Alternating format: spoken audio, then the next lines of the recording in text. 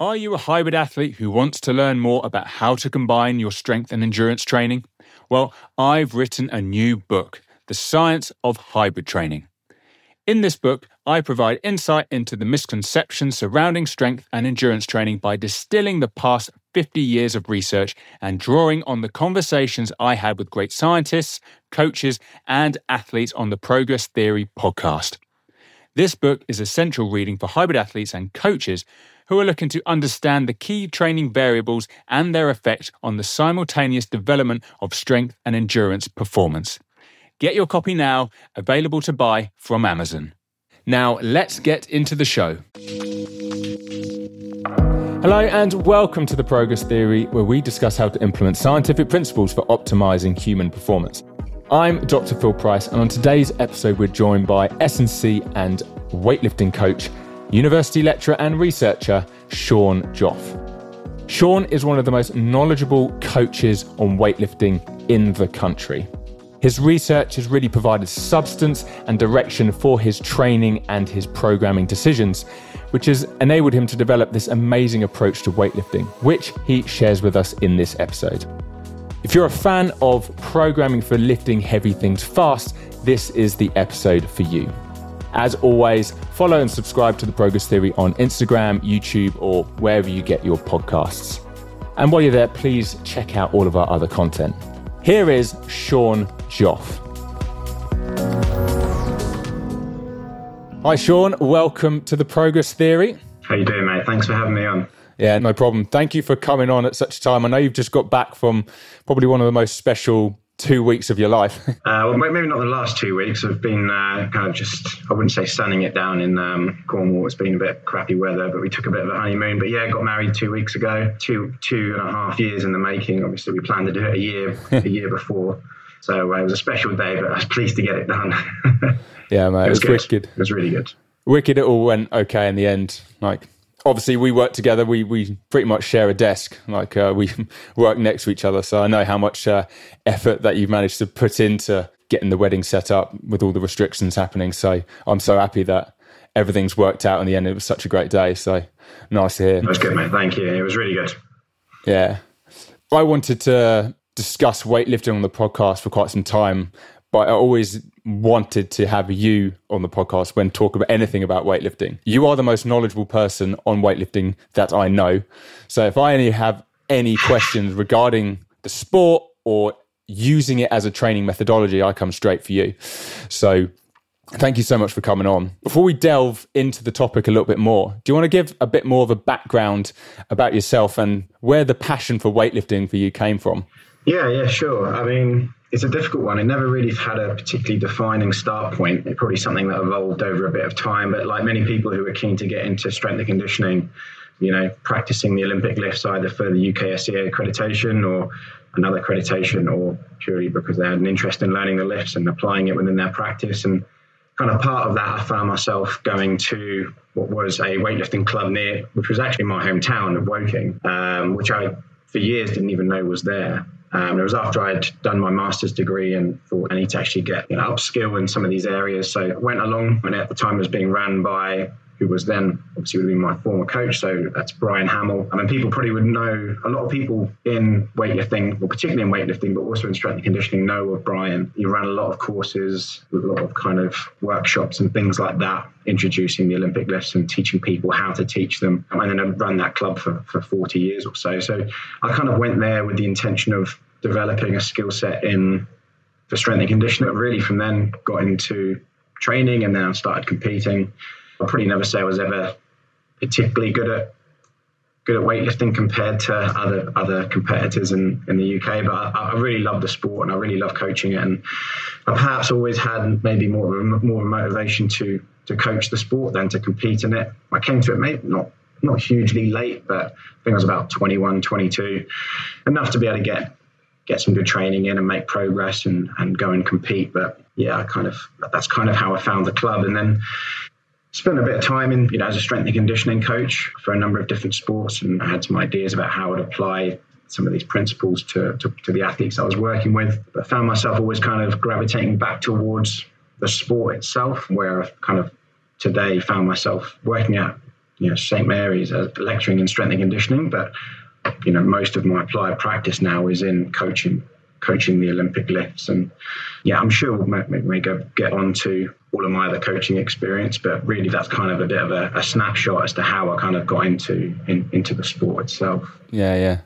I remember my first ever weightlifting competition, and it was at Woking. And this was before we knew each other, but we were in the same weight class. And when you're like you and Keen, and you think, oh, this guy's like similar level to me. Everything I was doing, everything I was focusing on, even making decisions on like, should I go a little bit more in between my lifts? It was all relevance to what you were doing as an athlete as well. I think you beat me as well. I really was not a very good weightlifter, but I just remember you then, because a number of people said, oh, that's Shaun Joffe. Like, he's quite well known within the S&C world and within the weightlifting world. So I knew of you then and targeted you, but you were just considerably better than me at both lifting and everything regarding weightlifting. Well, I appreciate you saying, mate. It didn't feel like that, but yeah. Definitely felt like that. You've got a number of other S&C experiences as well. While you focus on lecturing and your research and weightlifting now, you have quite a rich history in S&C and other sports, don't you? Yeah, so I'm just thinking how far back to even go. So I guess to put it very, very quickly, I did my undergrad in kind of a sports science coaching degree. That was at Buckinghamshire University. Then did my master's at Edinburgh in strength and conditioning. And it was really there that kind of started to get a feel for Olympic weightlifting, but just more as a modality for strength and conditioning. While I was there, I did an internship with Edinburgh Rugby, which is part of the Scottish Rugby Union, so got a bit of exposure to some professional and international level rugby players. And then came back down to kind of the southeast, and then started some other internships. Did one at London Welsh, and then eventually got into another sort of intro kind of internship position at the English Institute of Sport, and I was working with the GB men's and women's hockey team. Unfortunately, that timing of that was perfect because it was about 2 years just before the London Olympic Games. So it was 2010, and then that took me through the Olympics. So got to work with my first team, going to Olympic Games, which was great, coming straight into an intern level position. And then to be working with a team that actually went on to win an Olympic bronze medal, which was the women's team. Shortly after that, I then did about a 3-year stint with the Paralympic rowing team. And again, a very different set of skills in strength and conditioning, working with disability athletes. And then shortly after that, British weightlifting, they'd gone through a bit of a strange time because they had funding to take a team to the London 2012 Games, shortly lost their funding afterwards, and then funding was reinstated just for the women's program. And then they were due to appoint someone to sort of like lead the strength and conditioning performance science strategy. So I'd applied for that and took on that role. That was around the end of 2014, and then worked with that group of athletes up until the Rio 2016 Games. So it was quite broad, my background to begin with, even though my interest was still in Olympic weightlifting. It was very broad and diverse. And whilst working with all of those teams, I always had like a small remit for like what in the EIS was called like multi-sport. So it was working with different athletes and different, those who weren't necessarily in centralised programs, and then be working out of different facilities. And I was based out of Bisham Abbey. So there were a number of athletes who had a lead strength and conditioning coach who might be based up in Manchester or Newcastle or whatever, but then I would then provide the strength and conditioning service for that athlete on a day-to-day basis whilst touching base with that lead strength and conditioning coach. So by the time I'd left the EIS, I think I must have had experience with more than 15, 20 Olympic and Paralympic sports across the board, which was such a rich, it's amazing, set of experience. It was great. It was really good. And it was such an acceleration of my development as a practitioner. And I really attribute so much of what I've learned to date to the times that I'd spent there. The EIS are great for really nurturing their practitioners and ensuring that they develop. And so there's a lot to be said for the time that I'd spent there, because it was really good. But I think, like I said, it always felt like I was just being called back to weightlifting as a sport, and it's the one sport that I felt the most passionate about. And I think now I find myself in a position where I actually get to do perhaps a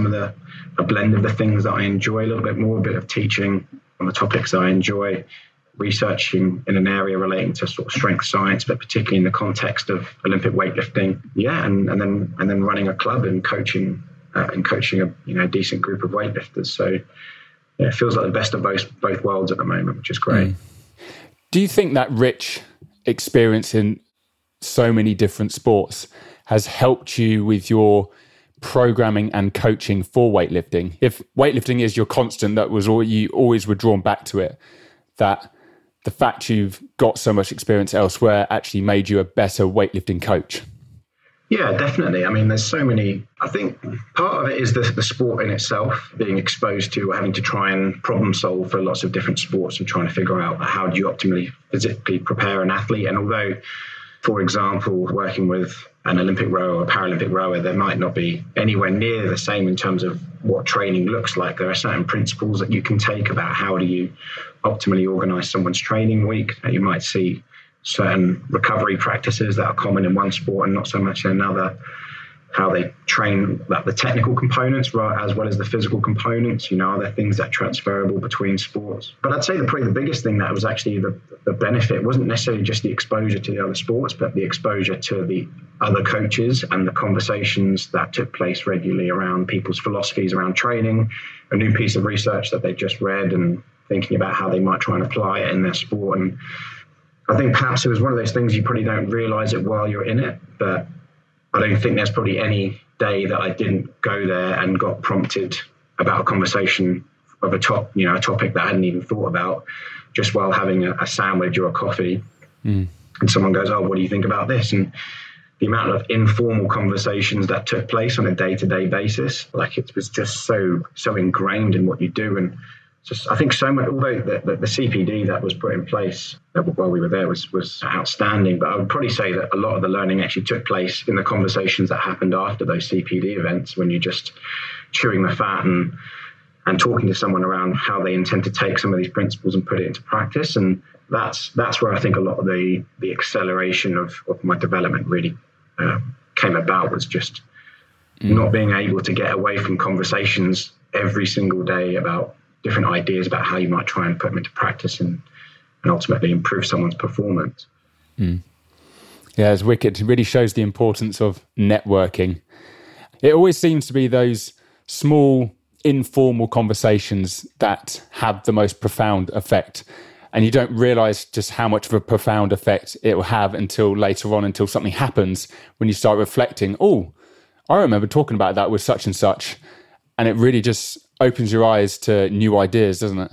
Yeah, absolutely. And as much as I love the environment that we work in, I don't necessarily think it's something that happens as organically in maybe in our environment, working in more predominantly academia. It might happen in the context of maybe research ideas and things like that. But yeah, it was very different. It's difficult to put into words, but it was just such a more of an organic process, to be easily be able to talk to people around different training ideas, even if it was completely just a thought that pops into your head, rather than really having to just come from a really rigorous academic piece of work. It could just be someone's brain fart that just thought, "Oh, maybe let's try this. What do you think about this? Could this work?" Because you're trying to. I think the difference is when you're in practice all the time, it's just you're trying to problem solve and figure out ways of solve a problem, which I guess there are similarities you can draw between that and working in more of like the research side of things. But experience both and then find out for yourself. That's what I'd recommend. Just get into as many environments where you can have those conversations, whether it be more academic, more coach. You probably do a bit more in the area that you want to go into. So yeah, but you never know when those ideas are going to come or when those conversations are going to come. So right, let's talk a bit more weightlifting. For those that are relatively new to the sport, would you be able to describe what is the sport of weightlifting and what are the determinants of performance? Because I know you've done quite a bit of research into looking into what makes the best weightlifters in the world the best, aside from lifting more weight, if you know what I mean. Yeah, I mean, well, I'm sure many people are familiar with weightlifting, sometimes confused with powerlifting, but Olympic weightlifting is two lifts, the snatch and the clean and jerk. It must have been about 50 years ago or so. There was another lift, which is the clean and press, but that was removed. So for the last 50 years or so, it's been those two lifts, the snatch and the clean and jerk. Snatch being a lift from the floor to overhead in one movement, and then the clean and jerk is lift from the floor to the shoulders and then overhead. So it's one is done in a single movement, the other is done in a two-part movement. So yeah, essentially what ultimately determines the outcome of the competition is the combined total of the snatch and the clean and jerk. And obviously you'll have your male and female groups, and then you'll also have weight categories for each the male and then the female group. So they range from around kind of mid 40 to 90 kilos in the females, and then in the males it's around lower 55 or so up to about 110, and then like your 109, and then your open categories. So yes, so it's a weight category based sport. Ultimately it's a case of trying to lift as much weight as possible. In terms of the determinants, you can look at it through a fairly simplistic biomechanical or even mechanical perspective. It's just simply, if you're trying to lift a weight overhead and you know how far you've got to lift that weight, to some extent you can kind of fairly accurately determine how much force or impulse you're going to need to be able to move that weight. But then obviously it becomes a little bit more complicated, because then you've got to factor in things like technique as well. So yeah, I mean, it's an interesting question, first of all, and although it's probably an easier question to answer for weightlifting than it is for many other sports, it's still not perhaps absolutely clear cut.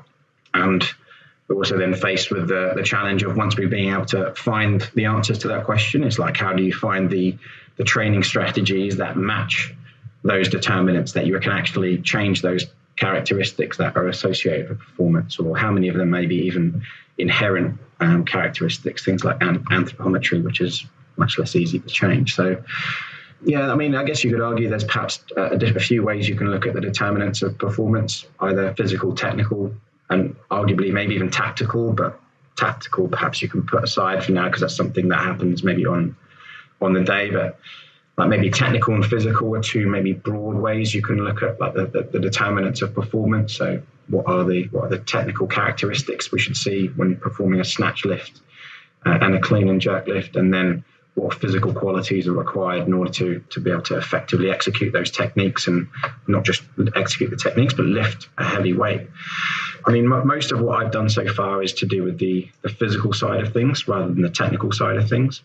Yeah, I remember speaking, when you started working at St. Mary's, one of the things that we started talking about, and like you really sort of lit up when you started to discuss this, was around how in the past you've used certain things like a vertical jump or an isometric mid-thigh pull or squatting strength as some form of measures of monitoring to see how someone's progressing and how that potentially could be linked to performance. And I think one of the things that really stood out for me was how you highlighted max strength through maybe like an isometric mid-thigh pull or a squat was one of the biggest determinants. It wasn't really I hope I've got this right, it wasn't really the vertical jump. It was, get super strong, and it's going to greatly improve your chances of, it seems a bit obvious, but when you think of weightlifting, you think of moving weight fast. So why is it the big lifts, the big strength that seem to be slightly more of a determining factor? Yeah, so this is kind of based on this is the first article that I published, which was probably it came out about a year ago. And this looked at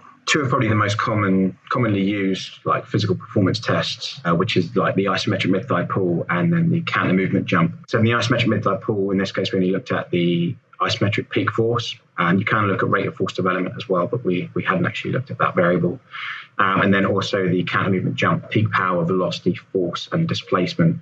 And essentially we just ran like a multi-linear regression model, both longitudinally and cross-sectionally. So the idea was, first of all, which isometric mid-thigh pull and counter movement jump variables predict performance just purely through looking at the data cross-sectionally. And interestingly, isometric mid-thigh pull peak force and counter movement jump peak power collectively explained about 90 to 95% of the variance in weightlifting performance, which is that's a great find. It's simply saying you need to be strong and powerful for weightlifting. And although some people might look at that and think, you're telling us things that we already know. I mean, the value of it is running a regression model like that, so you can actually to some extent predict performance as well, and actually then set set specific objectives. So if your objective is, if you're currently lifting, I don't know, a 200 total and you want a 210 total, you can to some extent, with some degree of accuracy, say what you need in an isometric mid-thigh pull and a counter movement jump peak power in order to be able to lift 10 kilograms more. Interestingly, though, when we actually ran the analysis longitudinally, the model retained the isometric mid-thigh pull peak force variable, actually eliminated the counter movement jump peak power variable. So the implications for that indicate that, that counter movement jump peak power, although is an important determinant of performance cross-sectionally, actually doesn't necessarily change over time. And we're looking at about a 2-year period over which we looked at these variables. So no real change in power output over 2 years in weightlifters in a counter movement jump, which might seem slightly contrary to some of the justifications for using the Olympic lifts to develop power output in athletes. But interestingly, what we saw was the variable that actually did associate with change in performance over time was the isometric mid-thigh pull peak force. So really what actually arguably is driving the changes in performance is changes in maximal strength. Then it doesn't mean that we kind of throw the baby out with the bathwater. There may still be some value in looking at the counter movement jump peak power variable, but we might just need to look at it in a slightly different context. And one of the things that I wrote in that article was suggesting that it could reasonably just be justified that a counter movement jump peak power test might be better representative of like a weightlifting potential, because if it correlates well with performance but doesn't necessarily respond to training over time, then arguably it might be almost like potentially maybe a fingerprint. Is the athlete potentially have the characteristics to succeed in the sport? That was the first study that we'd looked at, and I think that probably confirmed a lot of people's suspicions. Probably confirmed a lot of things that people thought were just common sense, and they just intuitively from having coached weightlifting. But there's always value in that actually being written down in an academic piece of work, having been peer reviewed, and then we can build on that. So yeah, I think that was the first interesting, real big finding that came out of that study. Has your weightlifting programming changed since that research? Since it's provided a bit more context to that, what you believed was everyone kind of knew, but it's given you a really good insight as to like those that jump really well tend to be potentially very good at weightlifting. But however, if you then turn that person into a weightlifter, it wouldn't necessarily expect their vertical jump to also increase, yet their weightlifting performance will increase. So you're really highlighting, like you described, different areas where you can focus. Have you then taken that information and then has that influenced how you now program, especially with the lifters you work with today? Yeah, I think so. I mean, actually, no, it definitely has, because I think it's probably influenced my broader philosophy about how I look at different exercises and classify different exercises, and then how I use them maybe over a periodized cycle. I guess I think I've started to look at the key strength development exercises slightly different to the main competition exercises and the key derivatives of those, and obviously they're quite distinctly different anyway. But what the reason why I use each of them and in what proportions I use each of them in order to get quite specific changes. So, for example, using things like front squat and back squat are absolutely fundamental and key exercises for Olympic weightlifting, and you can't really succeed in the sport unless you're training each of those exercises hard, or certainly making progress on each of those. So rather than expecting the snatch and the clean and jerk to be the driving stimulus to improve the force capacity expressed in the snatch and clean and jerk, for me, I now think, right, I'm far more conscious of raising people's strength potential using squats and pulls and deadlifts and other key big strength development exercises, and setting a target and being confident to wait until that target is met before we then move into a next phase of training where we start, using more of the full lift and derivatives. Yeah, so that we're moving out of that strength, more of a strength phase into more of a specific competition prep phase, which doesn't necessarily sound in any way novel or new. It's a philosophy that's been talked around, or even a training paradigm that's been discussed. Almost block periodization, moving from like a block of non-specific but strength capacity building work into something that's a little bit more comp specific, with a bit more velocity specific to the event. But having the confidence to invest an extensive block of time to really raising someone's strength potential, because we know that it doesn't matter how technically good you get them at the lifts afterwards, or it doesn't matter how technically good you get them at the lifts, unless they actually have the force capacity to even in the first place, they're not going to be able to lift more weight. And I think I kind of almost see this now as this like a point of saturation, and this is where we work off like some fairly normative ratios between the lifts. But I know, for example, if I want someone to clean and jerk 100 kilos, then I know that they need to be front squatting between 115 and 120 kilos, which is fairly typical. And the linear regression on those is very, very tight as well. So it predicts pretty well.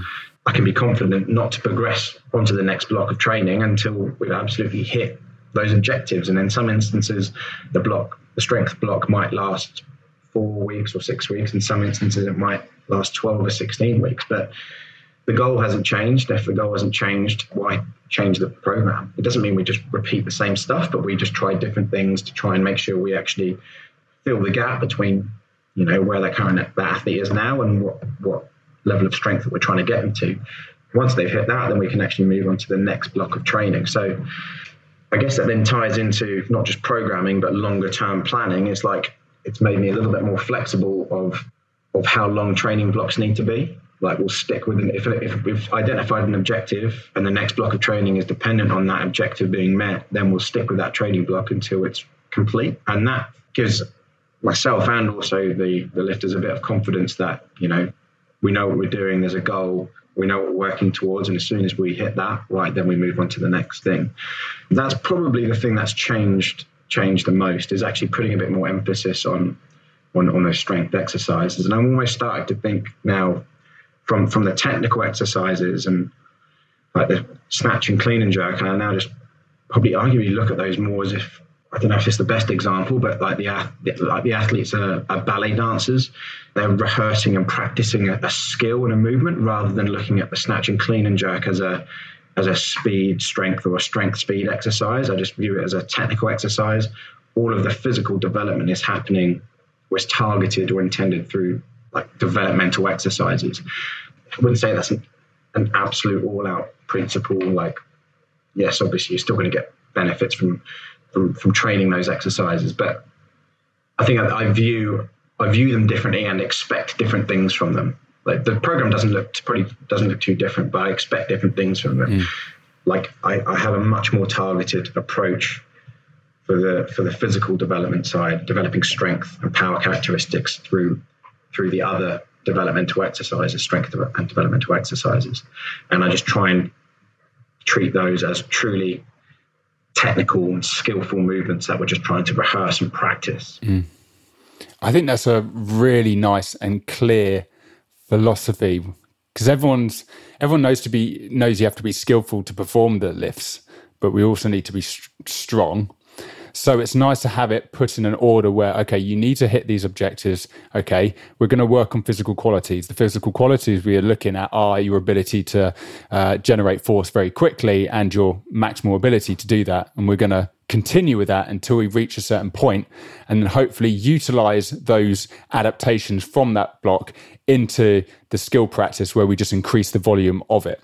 I think that's a really nice and clear direction, especially for coaches that are a bit like, oh, okay, we've got an athlete, but we want them to be stronger, but we also want them to be a little bit more technically efficient in their movements. So, okay, let's do 4 weeks of strength, then we're going to do 4 weeks of technique, and then we're going to go back to strength. It takes away all the rubbish. It's like, no, focus on these qualities, keep going until you get there, and then use those physical attributes to enhance your technical ability. I think that's great. And it's one of the most clear philosophies I've heard in weightlifting for a long time. And yeah, definitely, I think that's great. Yeah, because it's also interesting when you listen to people talk about programming weightlifting, you'll see fairly typical programs, and it's not even to say that they're not effective, and I don't necessarily mean this as a criticism on weightlifting coaches, but I don't necessarily think many weightlifting coaches are always easily able to articulate why they're doing what they're doing.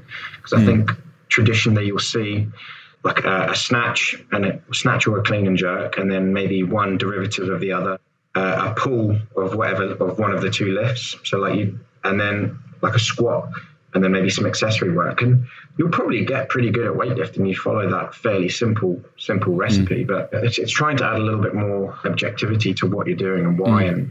I think it certainly has helped clarify my thought process, and it certainly makes writing a program easier for me, because I haven't got to, overly self-critique every time I write a program. I know exactly why I'm doing what I'm doing, because the objectives are very easily definable. And it is one of those sports that you'd be surprised at how tight the relationship is between front squat and clean and jerk. It's something like, there's about 3 or 4 articles that are published on it, and they're all about 0.95 to 0.98, So for me, I know correlation doesn't always equal causation, but we're talking about the relationship between front squat to clean and jerk. In that case, you can be fairly confident to hang your hat on that correlation does equal causation. So why wouldn't you just hammer the front squats? Why not just absolutely push it? And then this is the thing, it's not necessarily like we're neglecting when we're doing all that strength development work, that we're neglecting all the technical work. It means that you've got the opportunity to work at 65 to 75% and just do some of the higher repetitions that aren't fatiguing, and just rehearse and practice the skill. Or even work on some other lifts. So, for example, working in a strength block, a couple of the lifters at the moment, and we'll do some of the other variations where you could argue there's quite nice crossover. So doing things like cleans from blocks, which isn't a particularly skillful movement. They're doing some heavier front squats, but they're actually maybe almost trying to apply it in, rather than just going through a down and up from a front squat, but only really having to finish the second pull and then drop into the catch and stand up. The technical exercises that suit the strength training block. So we're not necessarily ignoring that technical development. It just means that it's adjusted so that the main objective is the main objective, and that is the loudest signal in the program. Does that make sense? Yeah, definitely. I'd love to move on to a bit more of the technical side. I know we've had a discussion before regarding coaches that might go to a seminar with a particular lifter. So trying to think of lifters that have gone around giving seminars, I don't know, like a Tarokti or a Klokov, for example. And then you see that coach use everything that they've learned in that seminar and sort of carbon copy it into now coaching. But we all know that everyone's different, and your ability to coach or see different techniques is going to be different for each person. So following what worked for Tarokti or what worked for Klokov might not be the best option when it working with someone else that wants to improve in their weightlifting technical ability. And I know the Russians lift a little bit different than the Chinese. Different cultures seem to have sprung different techniques. What's your approach when it comes to developing a particular technique that is, I guess, ideal for an individual? I think it's important to start with, there's no two lifters that are going to lift in exactly the same way, and that there's always going to be variations between individuals, but there must be some underlying common principles that everyone must lift towards, and partly because they are governed by the fundamental laws of motion. So first, understanding there's going to be variation, but that's largely going to be due to differences in skill, anthropometry, strength levels, localized strength levels. If someone's got a slightly weaker back or stronger quads, or those are all going to manifest in slightly different techniques. So I think that's probably the best start point. Absolutely, like I said, some absolutely non-negotiable principles that must happen in the lift. And I'd say across all of those examples that you've already given, so like Chinese, Russian, American, British, like there are some differences in technique. I'm not convinced that they're as big as people sometimes make them out to be. I think maybe if you could argue that the Chinese certainly have a more of a not distinctively different. They definitely have some characteristics which seem to be quite uniquely Chinese, but I think a lot of that might also be due to the fact that they are incredibly mobile, very strong people. So I think that may be one of the things. But I also think there's far more commonalities between the techniques than there are differences. And if you actually look through many of these techniques and look for some of what we've identified as kind of key positions and This is a conversation I used to have quite frequently with the previous head coach of the GB team, Giles, when I was working with them. And, there are differences between technique, but there are these key positions that consistently occur. So, for example, at the end of the first pull, when the bar's just like kind of crossing the knee, most individuals will have like a vertical shin when you look at it from a side view. Now, the way in which some of those individuals achieve that vertical shin will be slightly different. Some will push the knees out to the side a little bit more. Some will push their knees back. But these different strategies still manifest in this common principle that occurs across the board. So looking at it through that lens kind of enables you to factor in there is going to be individual variation, but those individual variations are all enabling that one common principle to occur. And the idea in that particular example would be to ensure that when the bar is passing the knee, that it's directly over the center of the foot.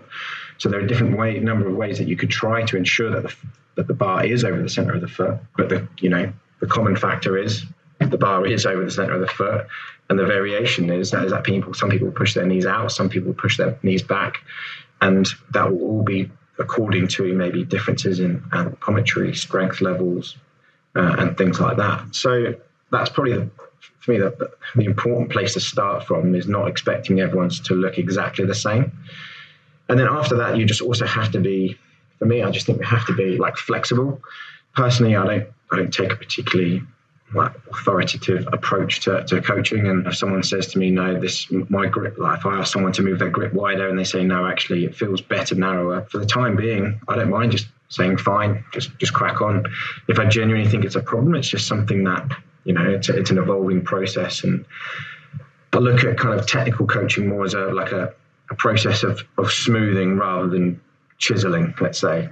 It's not, you're not trying to make drastic changes. It's something that just subtly changes over time with the odd cue here and there and the odd bit of feedback or even corrective drills. But I think that's one of the things that as I've gained a bit more confidence in coaching, I've been happy to look at a technique that's maybe a bit ropey, especially for beginners, that they're learning something by exploring their movement and making errors and dropping the bar in front and behind. And they may actually not need my input. I might need to, if there's a common error happening over and over and over again, yeah, fair enough, I might input and say, and make this change or give them a cue or something to think about. But I think there's a lot to be said for just allowing those individuals the space just to explore their own technique, because I think that's where probably most of the learning is actually taking place.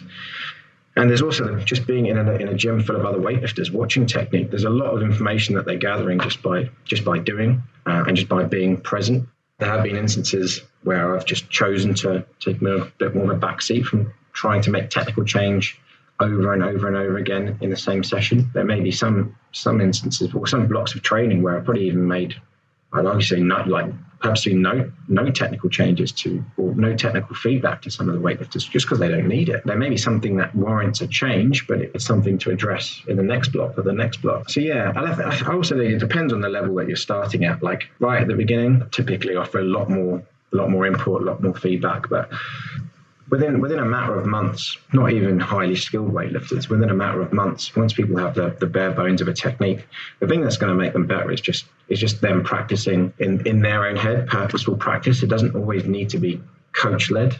Right? I far prefer to try and make it like athlete-led. I'm there, I'm watching all the reps that are being done, and that builds a bit more of for me, a bit of knowledge about that athlete, but it doesn't mean I have to act on it like instantaneously. I can, watch over time and pick my moments when to actually try and have an impact. Coaching is often about knowing what not to say or when not to say anything, is it? You don't want people thinking coaching's all about, I know what to say. I've just seen something that's wrong. I need to highlight it and say the right thing to encourage the athlete to improve in some way. A lot of the time, coaching is all about knowing when to take a step back and not actually say anything. And I'm glad that you started describing your coaching process in a way, because obviously you've watched me lift, and that's like an element of your coaching which I particularly like. You're almost creating the environment through your dialogue or maybe even exercise selection to allow me to figure out how to lift for myself. What's the best way of lifting for me? And the only reason I wanted to highlight that particular way of coaching is because when you talk about the sort of non-negotiable positions, I've seen some coaches that rely on certain cues a lot. I don't know, like, you got to make contact with the bar during second pull. Contact with the bar is key, as like an example. So it almost becomes like the cue itself is the non-negotiable, rather than, all right, well, we know we need to hit a certain position. How you get there is up to you, which your approach kind of allows, which I really like. Yeah, the flexibility has to be on you. Like, some people might think I'm contradicting myself if they watch me coach, because I could be standing with two lifters and I'll be telling one to jump and one to stop jumping, just because those cues are relevant to whatever error that I think that each of them are showing. So yeah, I mean, it's me, the one that for us as coaches, the ones that need to be flexible. And equally, I've said some things that have absolutely not worked and actually had the opposite effect, and force the athlete to be too maybe internally focused rather than externally focused, and actually throwing their lifts off completely. So yeah, I mean, certainly wouldn't say that I've perfected it, but the more time I've practiced trying to make those changes, one, getting a bit more confidence to what I should say and when to say it, but then equally when to not say anything. And I think there's a lot to be said for not saying anything, because really by the time they're maybe a year or a couple of years into their training, weightlifters are pretty autonomous, to be honest. They're like, it's one of the benefits of actually working with these types of athletes, is that a few years in, they're very, very self-reliant as far as athletes go, certainly in my experience, and actually makes the process that bit easier, because it frees you up to think about the next few things rather than having to write, a core exercise program. By the time you get to a point, you don't need to do that anymore, because they're quite self-reliant. And I think that's across the board. So yeah. No, definitely. That's wicked. To finish off, can you tell us a little bit more about how people can get involved with weightlifting? I want to know a little bit more about Woking Weightlifting Club. Like, that's the club that you run. How can people get involved? Yeah, well, I mean, generally, wherever you're based, if you want to get involved in weightlifting in general, obviously weightlifting is the place to go and have a look, and there's like a club finder on there. Obviously, I run Woking Weightlifting Club, which is in Woking. It's about 40 minutes outside of, or west of Twickenham, which is where I work. Yeah, I mean, it's fairly straightforward, to be honest. We don't have a website because we don't necessarily have the personnel to manage all that kind of stuff, but we keep a fairly active Instagram profile. So if anyone's quite interested in getting involved, they can get in contact through there, and you get an idea of looking through there about the types of athletes that we have there. We're fortunately in a position now where, after the three years or so I've been running that club, we've got some people pushing towards international squads. We've got two athletes, one who's on like the senior England squad, another who's on a youth England squad, and then a couple others who are very, very close. Arguably, had they thrown their hat in the ring a little bit earlier, probably would have found themselves in a similar space. So we've got a very, very good caliber of national, verging on international level weightlifters, and then we also have kind of more of that. I don't like to use the term recreational, but like beginners, introductory level participants who are just keen to get involved in the sport and learn the Olympic lifts, and with the hope of going to competition as well. Yeah, I mean, the club's in a pretty good space. We have about 6-7 platforms in a little basement at the bottom of Woking Leisure Centre. So yeah, I mean, it's a great little setup, and we've got a great bunch of lifters down there. And it's going from strength to strength, and the club's really starting to gain a bit of momentum now. It's taken a bit of time. Yeah, it's a fun project, let's call it. No, definitely. What's the Instagram handle for Woking? I think it's Woking_weightlifting_club. So it's fairly easy to find. Yeah. Cool. Yeah, definitely. Everyone check that out, and definitely head down there. Like I've trained down at Woking a few times, had my first competition down at Woking. So it's a really good environment, and obviously Shaun's there to provide any amazing coaching, and that you've got a few coaches underneath you as well, haven't you? So there's a really good culture developing there. So definitely get involved. I always ask this as a final question for all of our guests. If you had to choose a guest for the Progress Theory, who would you choose? And usually I'd go, you can pick anyone. But for you, I'd like to know, out of like the weightlifting community, who would you like to have on a podcast? Is this alive or dead? Either. I would have said a Badgiev if he was still alive, just to have known, give a little bit of an overview of Abadjiev, the Bulgarian coach, just for those that don't know who he is. Yeah, so I mean,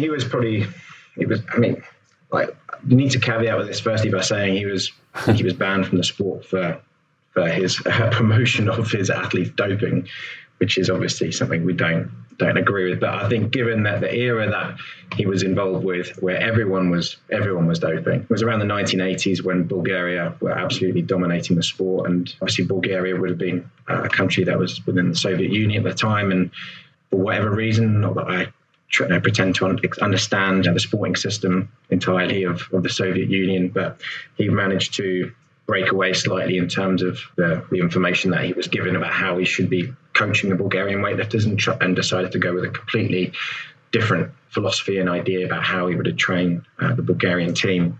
And his training was pretty brutal, and arguably there's a reason why I don't necessarily try to replicate it, because I don't necessarily think it's a suitable way to train. But the purpose and intent to try something different, go with your own philosophy, which ultimately was max out every single day on snatch, clean and jerk and squats. Ultimately, what it led to was probably about 10 years, maybe longer, of dominance by Bulgaria in the sport. So that would have been a nice one. I think he'd done some podcasts in the past, but yeah, I think he died not too long ago. I don't know if that's the kind of answer you're after for. No, definitely. I even forgot about Abadjiev. Like, he would be a great podcast. So one, to explain the rationale behind why he trained the athletes the way he did, even though we could probably kind of guess. But at the same time, there's a number of stories which I don't know are necessarily true, but you kind of want to ask to see if they are true.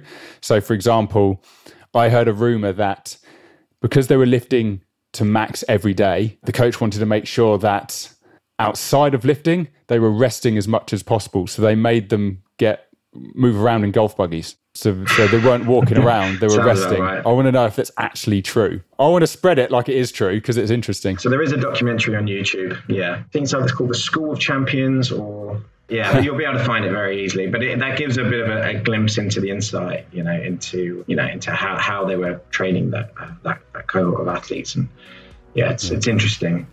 Well, I'll find that and put it in the show notes for people to go and have a look. Yeah. Shaun, mate, that was brilliant. Thank you so much. We could probably keep going. I'd love to get another podcast maybe in the future, maybe even comparing the Bulgarian sort of programming style versus, say, like a Russian programming style. I think there's a lot more we could delve into, but we'll definitely wait for next time, yeah? Sounds great, mate. Thanks for having me on. Cheers, mate. Thank you very much. Thank you, Shaun, for coming onto the Progress Theory and talking about his research and his ideas on weightlifting performance. What a great episode. It really showed how coaches can use research to guide programming decisions. Shaun does this so well that his overall philosophy is one of the clearest of any weightlifting coach I've ever heard. Like always, I just wanted to provide some final thoughts on key areas that really stood out for me from the episode. Firstly, I enjoyed hearing how Shaun uses clear objectives to influence when he is developing certain qualities in his weightlifting programming. For example, he talks about how max strength is a key determining factor for weightlifting performance, so he wants his lifters to hit certain strength targets before progressing onto focusing programming on other qualities. Now, this makes complete sense. Why move onto a new training block with a new focus if you haven't reached certain targets? And secondly, I love how he tailors his coaching deliberately to allow the athlete to find the appropriate weightlifting technique for themselves. Yes, there are key positions you want to hit, but how every lifter will achieve them will be different due to the varying anthropometric and physical qualities. Forcing a certain technical weightlifting style onto someone could hinder their progression. Guide the athlete, don't tell them what to do all the time. Anyways, I hope you enjoyed this episode and it gave you plenty of information and ideas on how to improve your weightlifting programming and performance. It would be awesome if you could leave us a review and share this episode on your Insta story to help the show grow. We will see you in the next one.